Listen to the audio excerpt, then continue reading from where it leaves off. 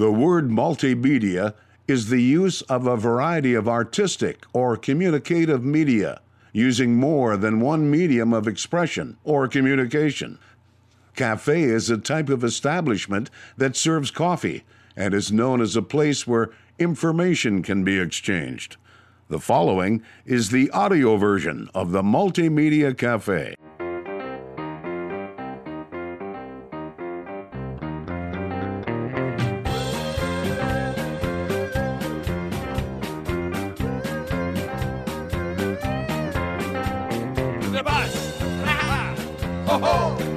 Welcome to the Multimedia Cafe. My name is Jason Spees. Thank you, folks, for pulling up a stool and joining the conversation right here at the Multimedia Cafe, a place where you never know who you're going to run into or what we're going to talk about. Well, today we talk with Dr. Lauren C. Scott about some solar, wind, natural gas power, how it pertains to the economy, politics, your pocketbook, and general consumerism. Talks about the pros and the cons, how other countries are doing with it. Did you know they're paying about $18 for natural gas over in Germany, and we are paying like around less than $3. And yet our country is trying to go more towards Germany. So we talk a little bit about the logic behind that transition, or lack of logic, and what that would look like. So very interesting today. I mean, kind of one of those, is it really happening? Conversations with Dr. Lauren C. Scott. The guy's a heavyweight. He's a consultant to many major oil companies, banks, and countries. Coming up in just a few minutes, actually moments, seconds, right here on the Multimedia Cafe. In fact, I think let's just get right into it today. Dr. Lauren C. Scott. Well, I mean, number one, they don't need it. I mean, right now we're producing more natural gas than we can say grace over, and of course the clear indicator of that is what you guys and what the people in the Permian Basin are now doing with a lot of natural gas. That is, they're having to flare it off. They're having to flare it off because they don't have enough ways to get it the heck out of where they are right now. As a matter of fact, some natural gas is actually flowing out of the Permian Basin has been selling at a negative price. The producers have been paying people to take it because there's just so darn much of it that they have to get rid of. We could have a whole long conversation about the role of natural gas versus renewables. I have to be a big believer in fossil fuels and natural gas in particular. But whatever you and I may think about it, the renewables like wind and solar have got a grasp on, especially the utility side. They are servicing customers, and the customers are flat demanding that some of their electricity be produced with renewables. They're just demanding that, and which to me is really kind of crazy, because you're going to end up happening here what happened in Europe, and that is when they started switching to renewables, the price of their electricity went up. In some cases went up markedly, so much so that some of them started backing off on demanding so much wind and solar. So I think number one, I think there's zero appetite out there for subsidizing natural gas, politically speaking, and I think there is some appetite out there for subsidizing wind and solar, but even that is starting to go away now. They're basically saying, look, if you want to compete out there with natural gas, I think that's more towards where things are leaning right now. Well, let's do a quick little brief about the natural gas and the renewables, because, I don't know this for a fact, but I would say that if I'm looking from a 5,000-foot view, the subsidies that have gone into the wind and solar industry over the last, say, 20 years, and the projections that were given back to us, whether it be the politicians or from the energy companies themselves, has fallen short. They're not at the megawatt of or terawatt of storage like they thought they would be in solar. And a lot of the reports coming out of Texas now that these solar panels did not make the money or the returns that they thought they would. And I agree with you. There's zero appetite for a conversation in this. That's why I'm having it, because I just see how close we are to actually solving a real problem as a country. And you know, it's a shame to see all that natural gas get flared is what I'm getting at. So just I mean, I totally agree with you. And there are so many advantages that natural gas has over wind and solar, as I see it. Number one is we've got plenty of it. The nice thing about natural gas is it's always there. It's the one constant. You got plenty of it. It's going to be there. Whereas the wind does not always blow, and the sun does not always shine. And when the wind doesn't blow and the sun doesn't shine, which typically happens at the very time you need the wind to blow and the sun to shine, is you have to have a backup, and that backup is always going to be natural gas fired power plants. And there's just other things that the people who promote this just grossly ignore. One is that wind and solar take up huge amounts of land. I mean, you have to cut down lots of trees to put in a solar facility, you know, especially the states in the southeast that are very wooded. You know, the west is not so bad, but in the southeast, you got to cut down a lot of trees. And it's amazing, if you're cutting down trees for wind and solar, you know, there's no hue and cry about spotted owl habitat going away or bird habitat going. They don't care in those particular cases. Which brings us to in the wind, people, the environmentalists totally ignore the bird kill. I mean, the bird kill on wind is just astonishing. The Audubon Institute looked at just one canyon, California. I think it's called the Amata Canyon. I believe that's right. And that one canyon kills something like 4,000 birds a year, and it's very indiscriminate. You know, you got golden eagles in there, you got raptors in there, not just sparrows and other birds that you might not really care about. So the wind and solar folks get away with a lot simply because they're renewable, and I think that's a side that needs to be spoken about a whole lot more than it is. Let me ask you about the wind program's reclamation. Last I checked, it's been a number of years, but my understanding is they really didn't have a cohesive or very, very good reclamation program. So a lot of those farmers are just going to have those wind turbines sitting there long after their expiration date. Well, there's that. Plus, I think a lot of farmers who bought into that also discovered something else, and that is that living close to wind turbines is not a particularly happy thing to go through. I mean, they are not quiet. There is a hum that's associated with them that is nerve-wracking to many people. That has been a problem as well. And so it's just not all nice. You know, where I'm actually from the Permian Basin. I'm from West Texas. And out there, you don't have to worry about trees, and you don't have to worry about birds so much. There's not hardly any birds because it's such much of a desert area. So it's okay. The problem is you keep coming back to this, and that is the wind doesn't blow all the time. In particular, the wind doesn't blow so much in June, July, and August. It's just not real constant like it is the rest of the times of year. And that's the very time you need to be generating electricity. Dr. Lauren C. Scott, I'm going to ask you to hold that thought for just a moment. We're going to take a quick pause. When we come back, we'll continue the conversation with Dr. Lauren C. Scott, energy expert and economist. My name is Jason Spees. This is the Multimedia Cafe.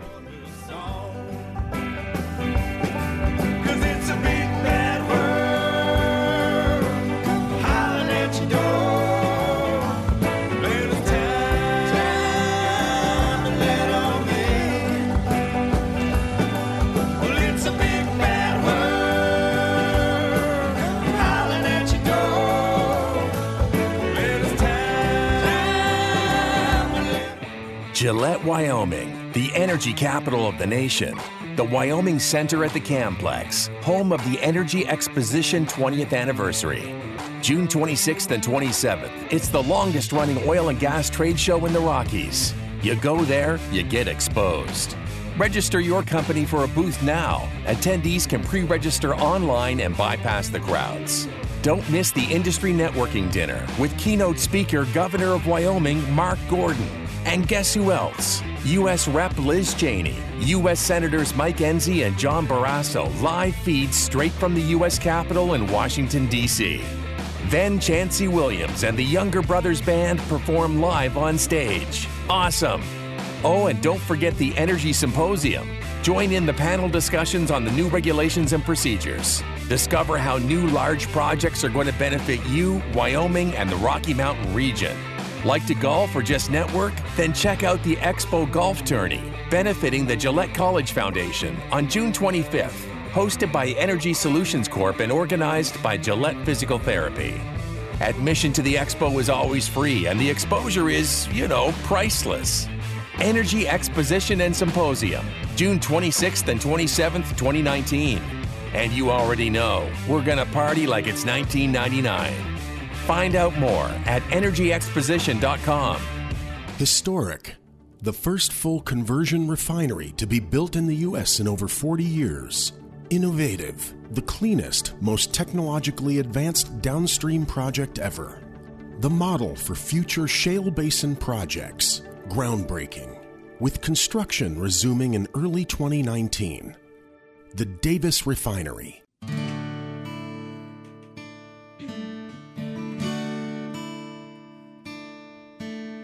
The Salvation Army band played, and the children drank lemonade, and the morning lasted all day. Welcome back to the Multimedia Cafe. My name is Jason Spees. Thank you, folks, for pulling up a stool and joining the conversation right here at the Multimedia Cafe, a place where you never know who you're going to run into or what we're going to talk about.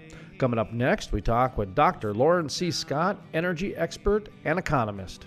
It's just not real constant like it is the rest of the times of year. And that's the very time you need to be generating electricity to run our air conditioners. And they haven't figured out the storage problem yet when it comes to electricity generated by wind and solar. And until they do that, they've just got, it's going to still remain, I think, almost a single-digit part of our electricity grid. How about when it comes to solar? Of course, solar, a lot of people think it's a great renewable as well. Some of the things that I've looked at is, of course, the mining when it comes to creating the batteries that are behind. Sure. Is a little bit more like your bird issue reminded me of the issues with solar, which are kind of counterintuitive too. And this goes all the way back to the paper and plastic bag argument when people started realizing that paper bags were worse for the environment than plastic ones, because paper ones, not only you cutting the trees down, but now you got to use all of this other energy in order to create the pulp and the paper and the bags, et cetera, et cetera. That's what I see happening on the solar side of things is between the production and the lithium mines and everything else.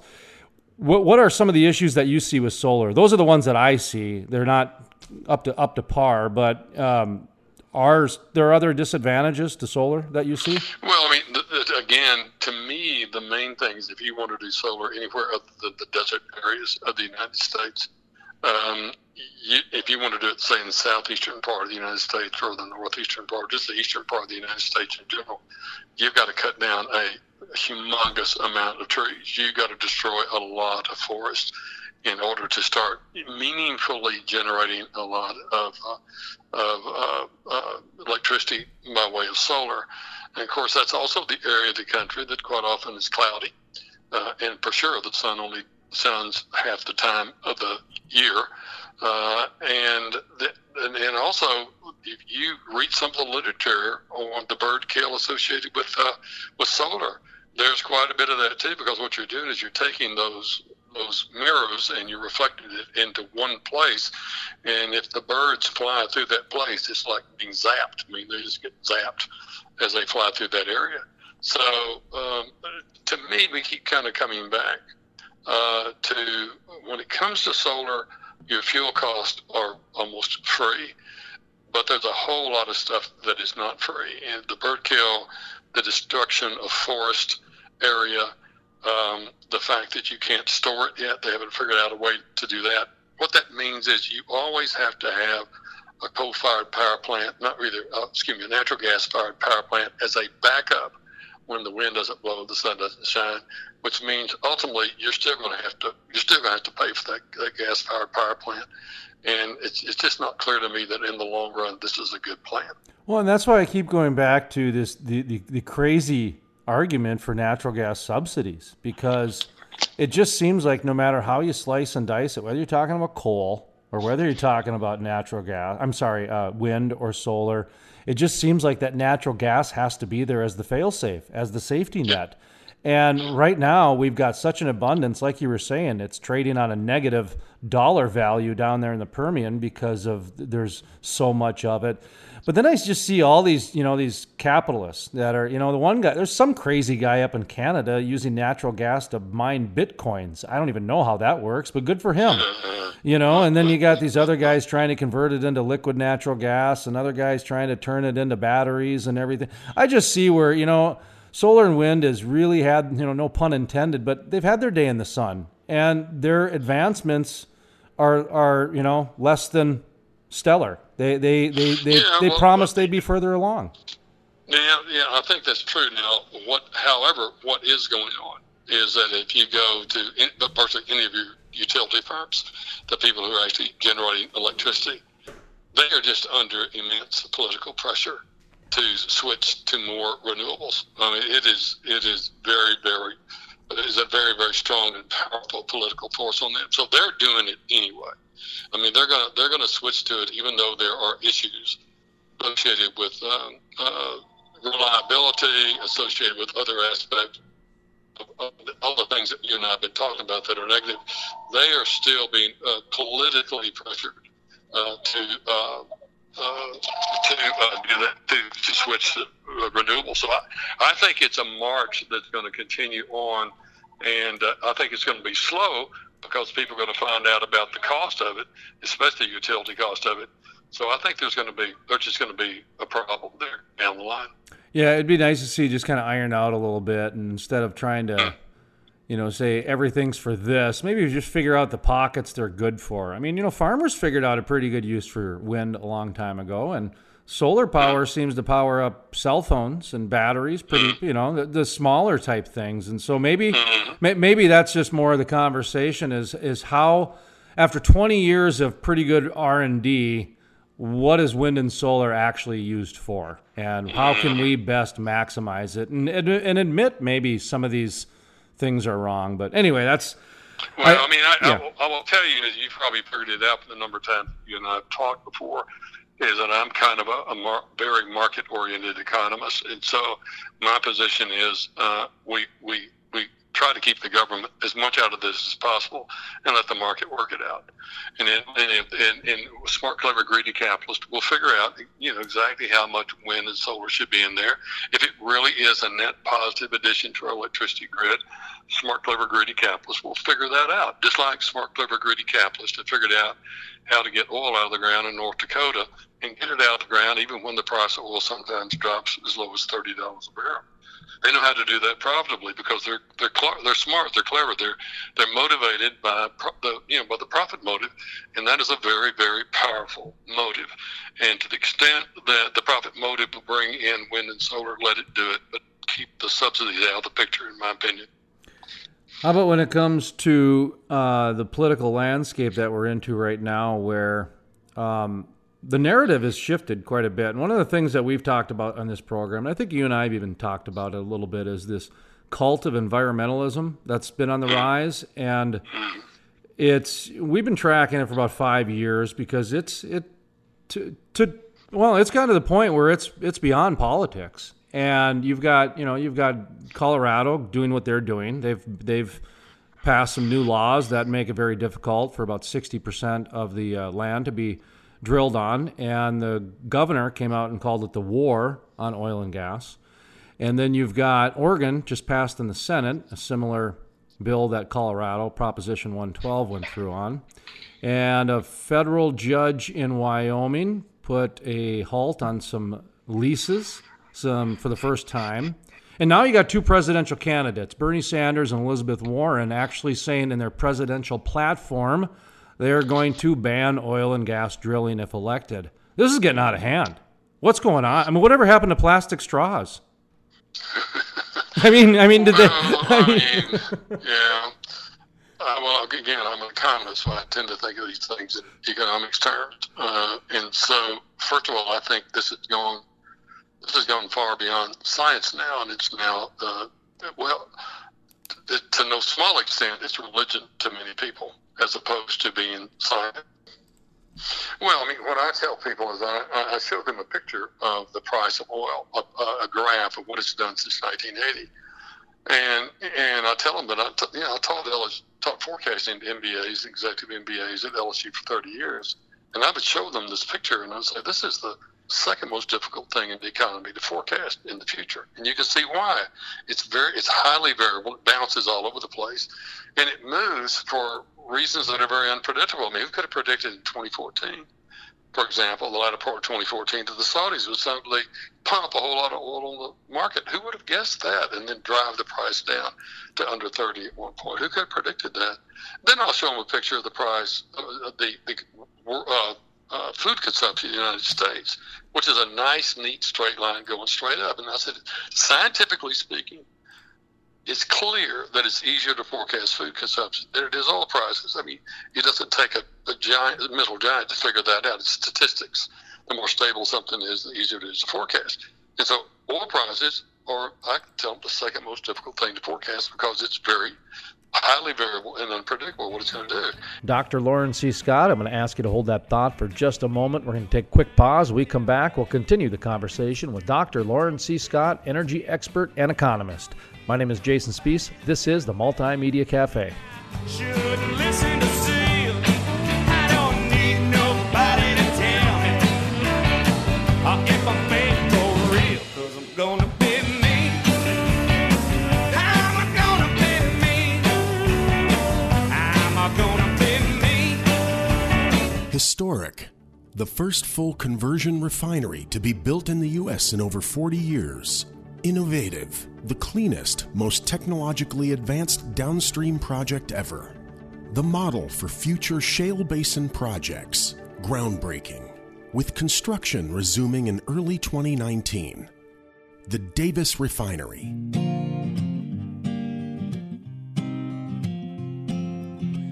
So here's to all of the good thinkers, and here's to the lonely drinker, but don't you know?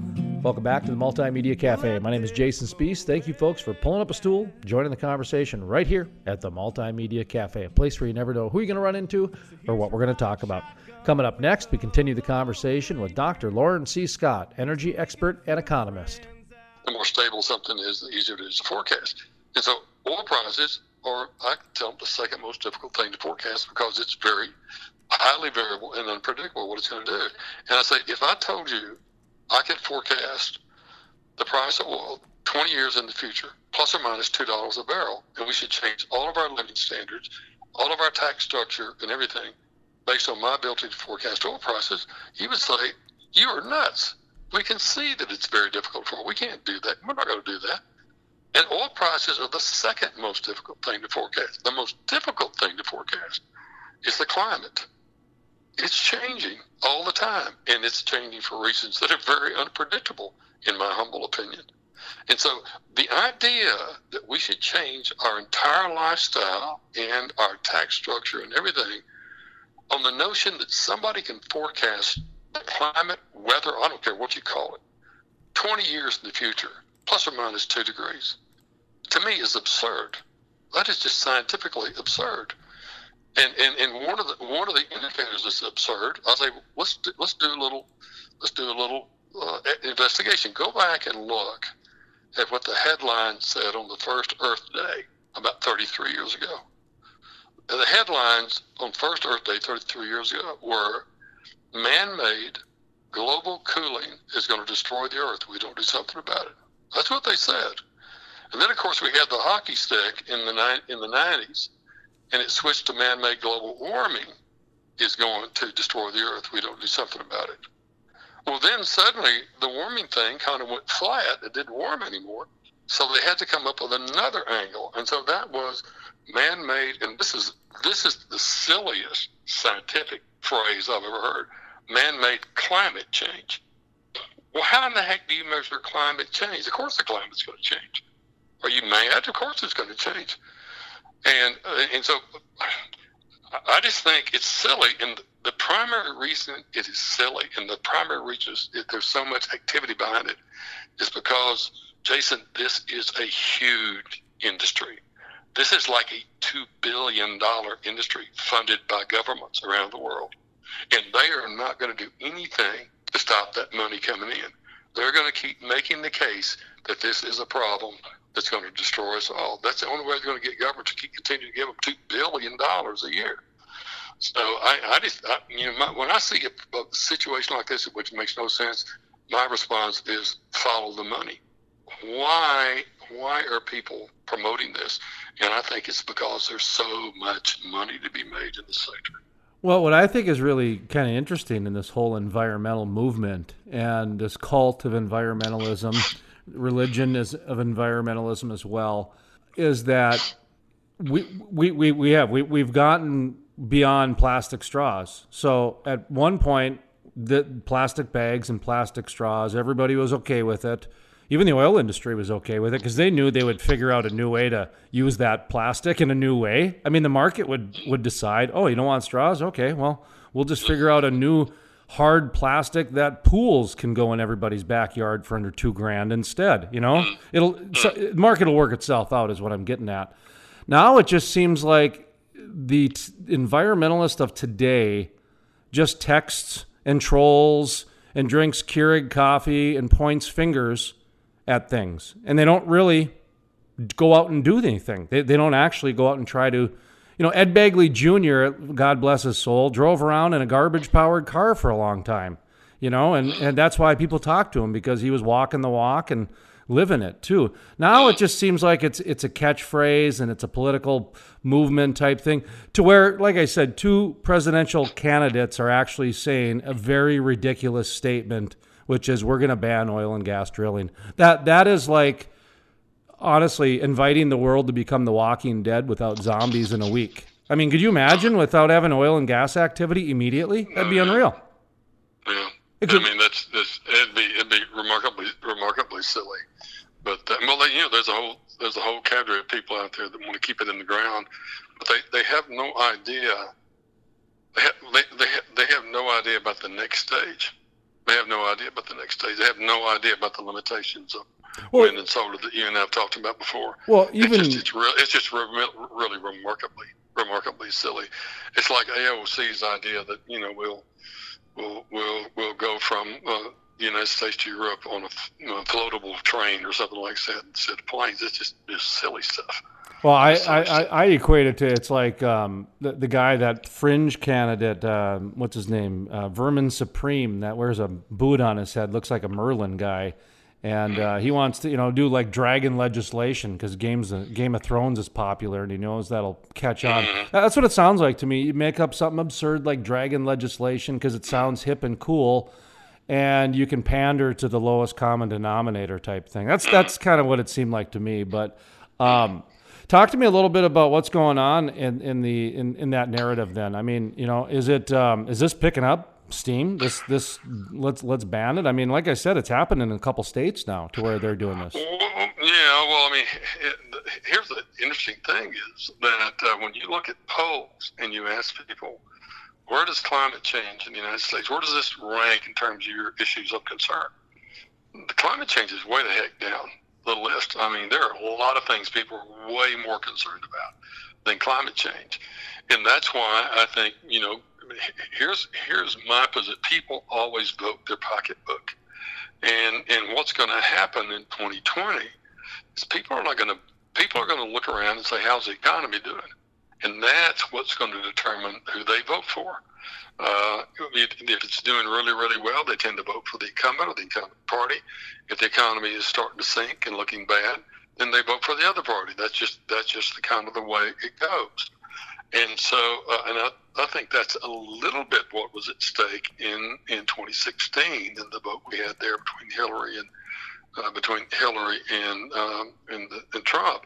The economy was not doing very well. It had not done very well for 8 years, and then suddenly, you have somebody come along that changes the policies, and now the economy is growing faster. Whatever you think about how crazy he may act from time to time, some of the policy changes he's made have significantly helped the economy to grow better. The reduction in regulations and the lower tax rates are 2 key things that come to mind. His policies on international trade are a little more problematic.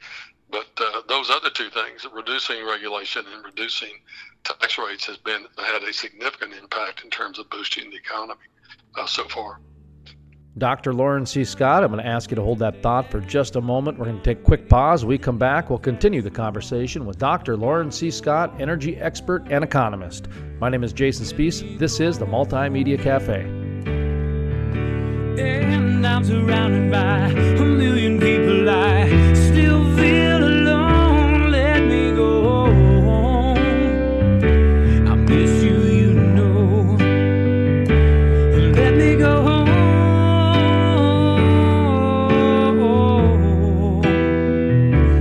I've had my run, baby, I'm done. I've got to go home. Let me go home.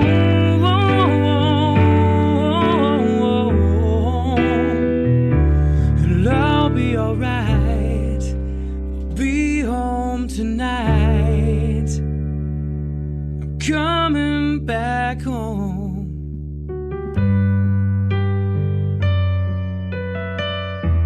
Historic, the first full conversion refinery to be built in the U.S. in over 40 years. Innovative, the cleanest, most technologically advanced downstream project ever. The model for future shale basin projects. Groundbreaking, with construction resuming in early 2019. The Davis Refinery. Gillette, Wyoming, the energy capital of the nation. The Wyoming Center at the Camplex, home of the Energy Exposition 20th anniversary.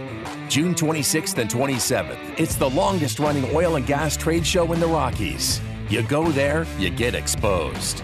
Register your company for a booth now. Attendees can pre-register online and bypass the crowds. Don't miss the industry networking dinner with keynote speaker Governor of Wyoming, Mark Gordon. And guess who else? U.S. Rep. Liz Cheney, U.S. Senators Mike Enzi and John Barrasso live feeds straight from the U.S. Capitol in Washington, D.C. Then Chancey Williams and the Younger Brothers Band perform live on stage. Awesome! Oh, and don't forget the Energy Symposium. Join in the panel discussions on the new regulations and procedures. Discover how new large projects are going to benefit you, Wyoming, and the Rocky Mountain region. Like to golf or just network? Then check out the Expo Golf Tourney, benefiting the Gillette College Foundation on June 25th, hosted by Energy Solutions Corp. And organized by Gillette Physical Therapy. Admission to the Expo is always free, and the exposure is, priceless. Energy Exposition and Symposium, June 26th and 27th, 2019. And you already know, we're gonna party like it's 1999. Find out more at energyexposition.com.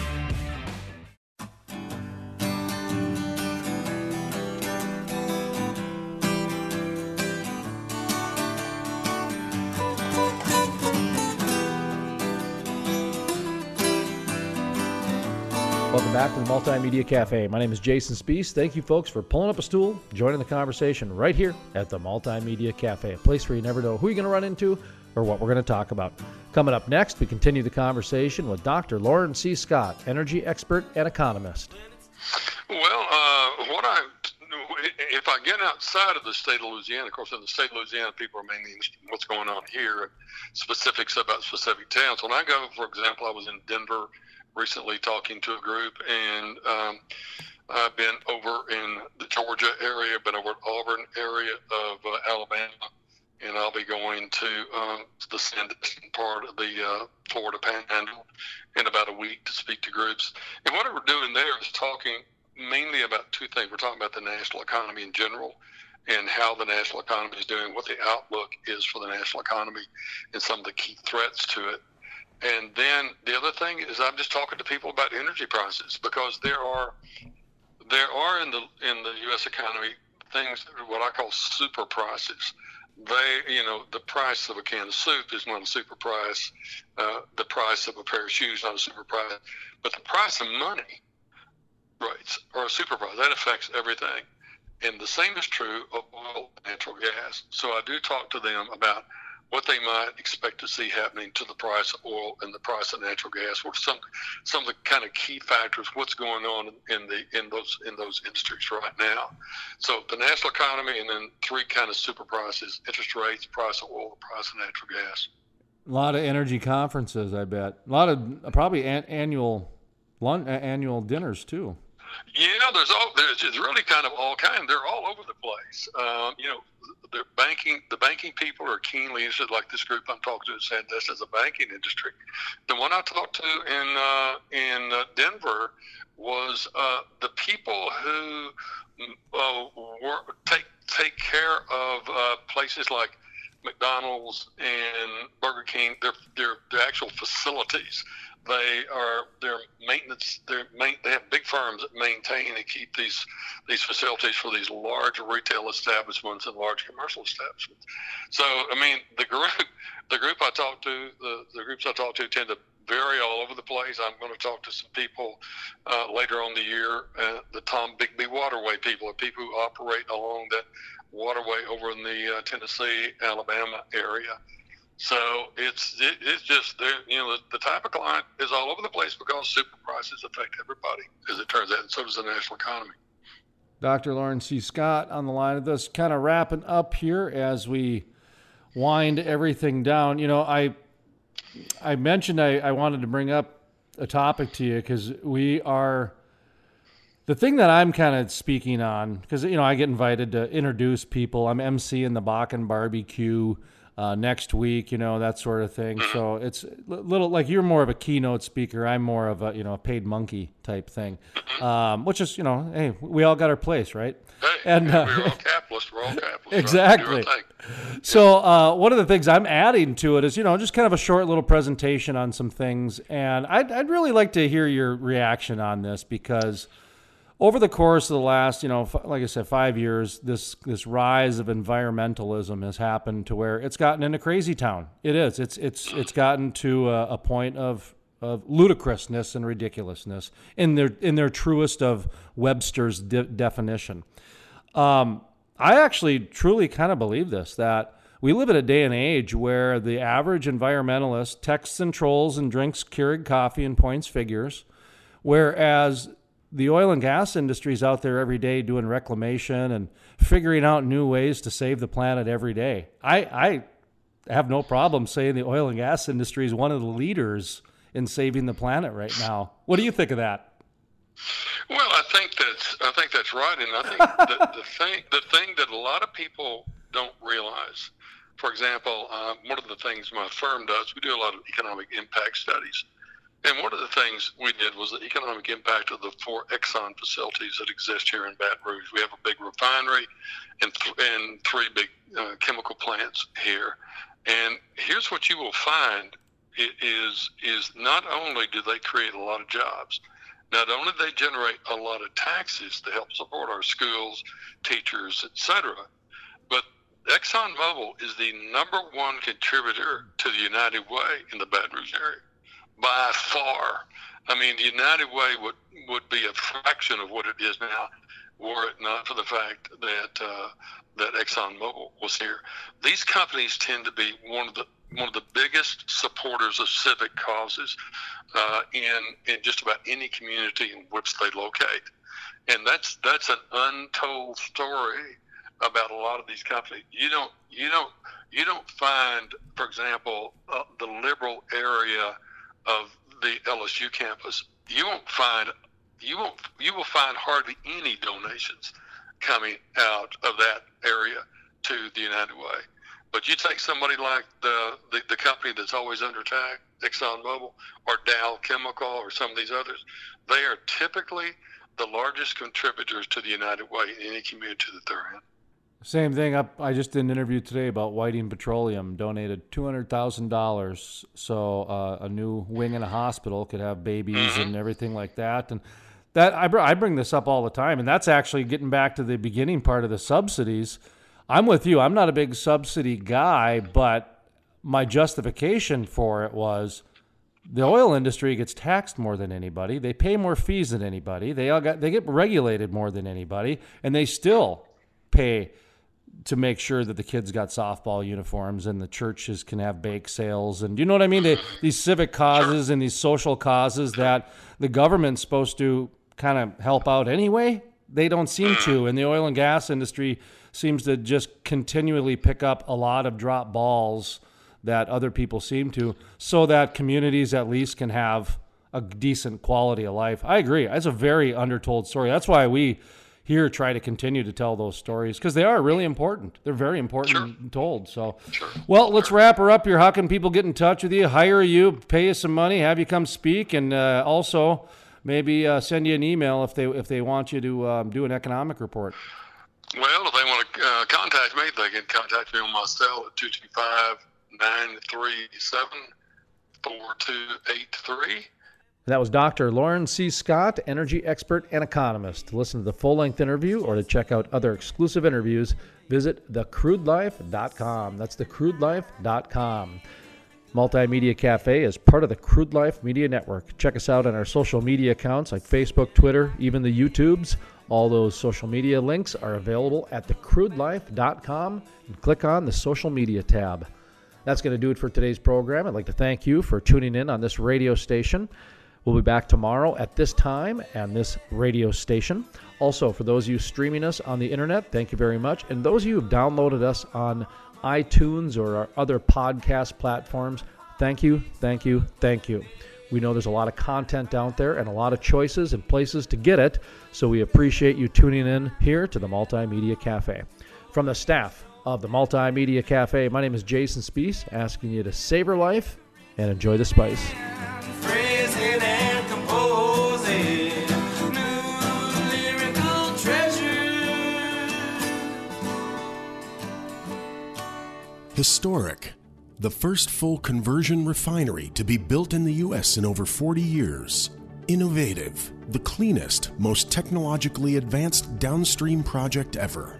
The model for future shale basin projects. Groundbreaking, with construction resuming in early 2019. The Davis Refinery.